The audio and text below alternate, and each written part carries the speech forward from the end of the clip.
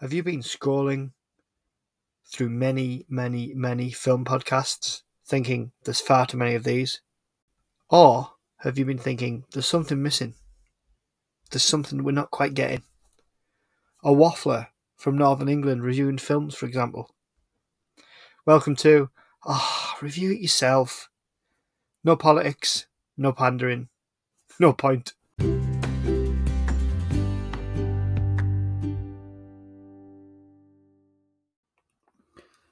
Welcome to Review It Yourself.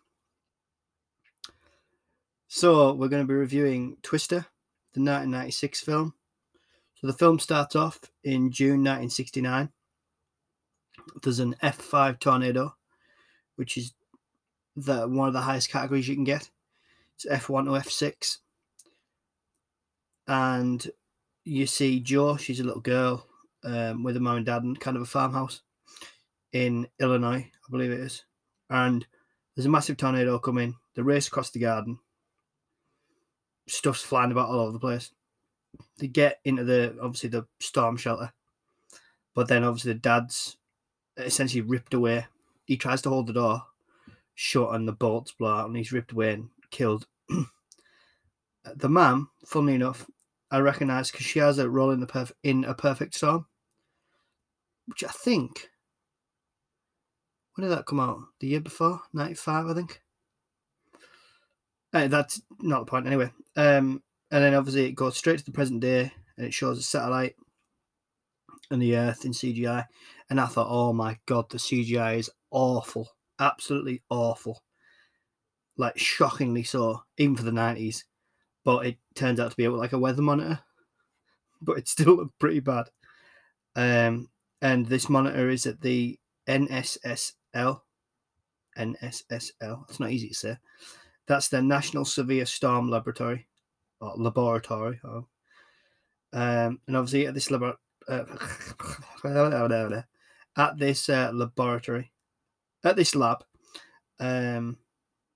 basically they're there. The scientists are there and they're looking at the screens and monitoring all the data and saying pretty much right that this could go really badly. There could be a category of tornado we've never seen before. So, and then it goes to this idyllic part of Illinois, and you see kind of a plane flies over. Excuse me. There's like crop dusting. Plane flies by. It's really idyllic, beautiful. And then you see Bill Paxton in a car, in like a truck with his. Turns out to be his fiance. He is sporting a fantastically 90s haircut. It's like smart at the front and then high at the back. I would say it's like mullet-esque, but it's not that low at the back. And they're basically talking, and his fiance is saying, you're going to get her to sign the papers. That's what we're here for. And then they pull up, and you find out him and his soon-to-be ex-wife, if she signed the papers, the divorce papers, are storm chasers. He's obviously like a weatherman now. You don't see him doing that, though. And, you see the other people. There's Alan Ruck. There's Philip Seymour Hoffman. So it's a great cast. And obviously you find out Bill Paxton's character's called Bill. So that's easy for him to remember. And Jo is played by Helen Hunt, who plays Tom Hanks' wife in Castaway.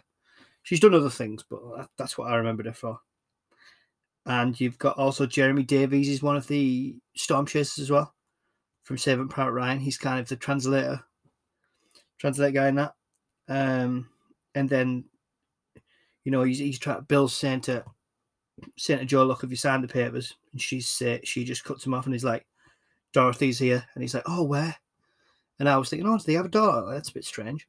Well, not strange, but anyway, it doesn't crop up before then. And he says, I want to see it. And I thought, it's a bit weird. And then it turned out to be that Dorothy's this machine that they've designed together, and then she's eventually built. That essentially what it does is it has all these little sensors in like plastic spheres. The idea is to put this Dorothy machine, which is like a big canister, maybe the size of kind of a garbage, like a good God, get your words out, man. Like a trash can, a garbage can, a bin. Got there in the end. And, the lid's going to flip up and all these sensors are going to fly up into the tornado and all swirl around. And they're going to get all these different readings from it. And she says to him, we built 4 of them. And you find out from the other guys that Bill's nickname is the Extreme. They all have nicknames. Philip Seymour Hoffman's Dusty. And his character's hilarious. They're all absolutely nuts. They're all absolutely, well, I mean, you'd have to be you'd have to be eccentric to go chasing after tornadoes to put your life on the line like that. And then we meet Jonas Miller, who is, well, Bill calls him a nightcrawler, and he's basically their foe, their rival, if you like, and he's essentially ripped their idea off and built something very similar. But as Bill says, he's fancy, he's got fancy toys, but he's got no instinct, and you see this throughout the film. And to be fair, Carrie, I can never pronounce his last name. Cary Elwes, the guy who plays Dr. Lawrence Gordon in Saw. He's also in Liar Liar as Jerry. And he no one does slime like him. He's really good in this film. He has what my friend would call a cack-eating grin. And if you don't know what cack is, well, anyway. So Bill's got some edge. His character's got a bit of edge. He sees that, this guy's ripped off his idea and he's fuming about it and, tries to fight with him, but he's held back. And then I did like that. I liked the fact his character had a bit of edge, because up until then he's kind of quite quiet, and he's not quiet, but he just wants these papers signed and wants to get out of there. And I was thinking, oh, this guy's a little bit browbeaten. And then it turns out he's not. He's really got a lot about him. And his fiance, at the beginning, I was thinking she was being played as not being particularly smart, but then you figure out, obviously, I was thinking, oh, she's a psychiatrist, because you hear her on the phone to like one of her clients, and she's a therapist, as he puts it, a relationship or reproduction therapist, I think he says. And she's not daft. She knows that Helen Hunt's still in love with Bill, or Joe's still in love with Bill. She knows, and obviously Bill just slots right in. There's tornadoes popping off all over the place, as luck would have it, and Bill just slots right into it. And they keep saying to him at the beginning, "Oh, it's great to have you back," and he's like, I'm not back. I'm just here to get these papers signed." But he slots right back into it. You can see it's what he lives for, or what he did live for before. And they have Bill and Joe have a bit of a chat, and she says, "Oh, your fiance, she's nice." And he's obviously like, "Well, what do you mean?" They have a bit of an argument while they're driving to obviously they're chasing this tornado, because they want this new machine to work. So that's kind of the pace in the film is very quick. So that's the challenge throughout, that they've got 4 chances essentially. They've got 4 of these Dorothy machines. The other guy's got 1, and basically it's a chase to see who can get this in the path of a tornado, not get killed, and then get all this data, because they'll be the first ones in history to do this. And then the group is a real ragtag group. They go to her Aunt May's house, and that's Joe's Aunt May, and she feeds them, I think it's steak and mashed potatoes and stuff like that. And you see the group's real ragtag, but they don't look like a lot, but you can tell they really know what they're doing. Alan Ruck's character is kind of the navigator. He's got all the maps. Obviously, they're all paper maps. There's no sat navs at this point, and he's basically saying, we're going this way, and he's because he has to find them shortcuts. And you see Carrie, his character, who's kind of very, well, he's not scientific. He's just very standard by that. Oh, what does this say? What does the system say? Whereas Bill and Joe's group, they can look at the sky and they can feel the wind and all that kind of thing. They work it out that way. And they talk when they're at the house having the dinner. They talk about the Fujita scale, which is the F1, F2, F3, F4, F5, which is described as the finger of God. Although I have read there was apparently a category F6 in America, but that's somewhat disputed by scientists. Anyway, and they try and get. I think they tried twice, and they fail and they almost get killed. Joe and Bill by a tornado. They almost get killed, and he has to drag her away at the second attempt because he doesn't think she's going to leave and she's going to get killed. And basically, they get hit by hail and all sorts. And he basically says to her, look what you've got right in front of you. And he's like, me? You've got me? And obviously, they're all connected by radio, so his fiancée hears this. She knew anyway. She's not daft. And she, in the end, leaves. And the group go chasing this massive F6 tornado, F5 tornado. And they succeed in getting this machine to work. In the meantime, they go and save Aunt May's house because it's destroyed. I think is it Wakita that the tornado rips through. Apparently, they bought a section. The production team, they bought a section of Wakita, and like so many houses, and just destroyed them. Well, obviously made them look like a tornado had been through. And the set design was absolutely outstanding, and the sound effects were awesome. There was a use of kind of. I wasn't expecting it was very action-packed film. Jan de Bont, the director who directed Speed and Speed 2 Cruise Control.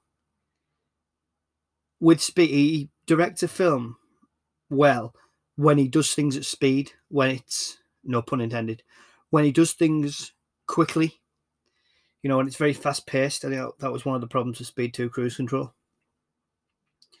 And obviously it's written by Michael Crichton of Jurassic Park fame and his wife. And it's a good film. It really is. Carrie's character gets killed because he doesn't listen to them. Try and warn him. It's going to shift. They can sense it. They can see it. Whereas his scientific instruments can't predict what's going to happen. Well, nobody can, and he gets killed, which they obviously gutted about. I know they are genuinely angry about it more than anything. He doesn't listen to them. So it was a good film. To be fair, for a film that's getting, I think it's 1 hour 49 minutes or something like that. For an hour for a film that's that long, it whistled by quite quickly. A little bit like this review, because it is very much a good popcorn film. It's well made. The CGI stands up quite well. The action set pieces are great. I read Jan de Bont picked to do this film because he thought it would be one of the last times that practical effects would be used rather than total CGI effects, because they could see how CGI was progressing. A little bit like James Cameron and that production team when they made Titanic in 1997. And they said, we used to make things for real.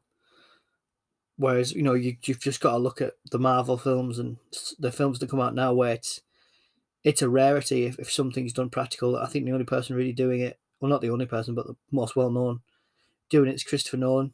He still does things for real, and he gets the results for them.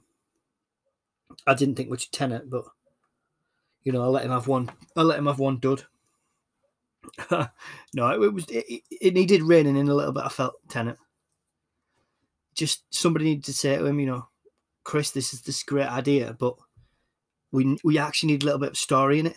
We need not a story. We need a little bit of, we need some characters. We need somebody to root for. We don't have that. You can't just have things happening because who cares? Who cares? I mean, Inception's a complete, mind, scrambler. But it has like a really, really good story throughout it.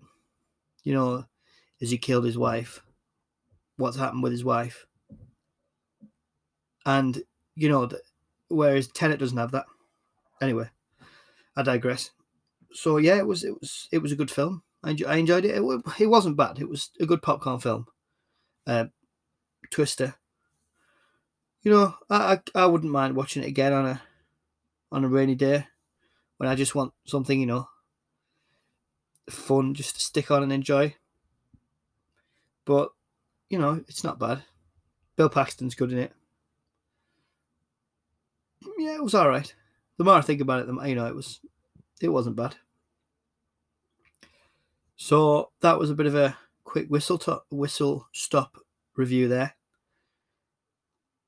Yeah, it wasn't bad. I'm just trying to decide what we're going to return with for the next episode.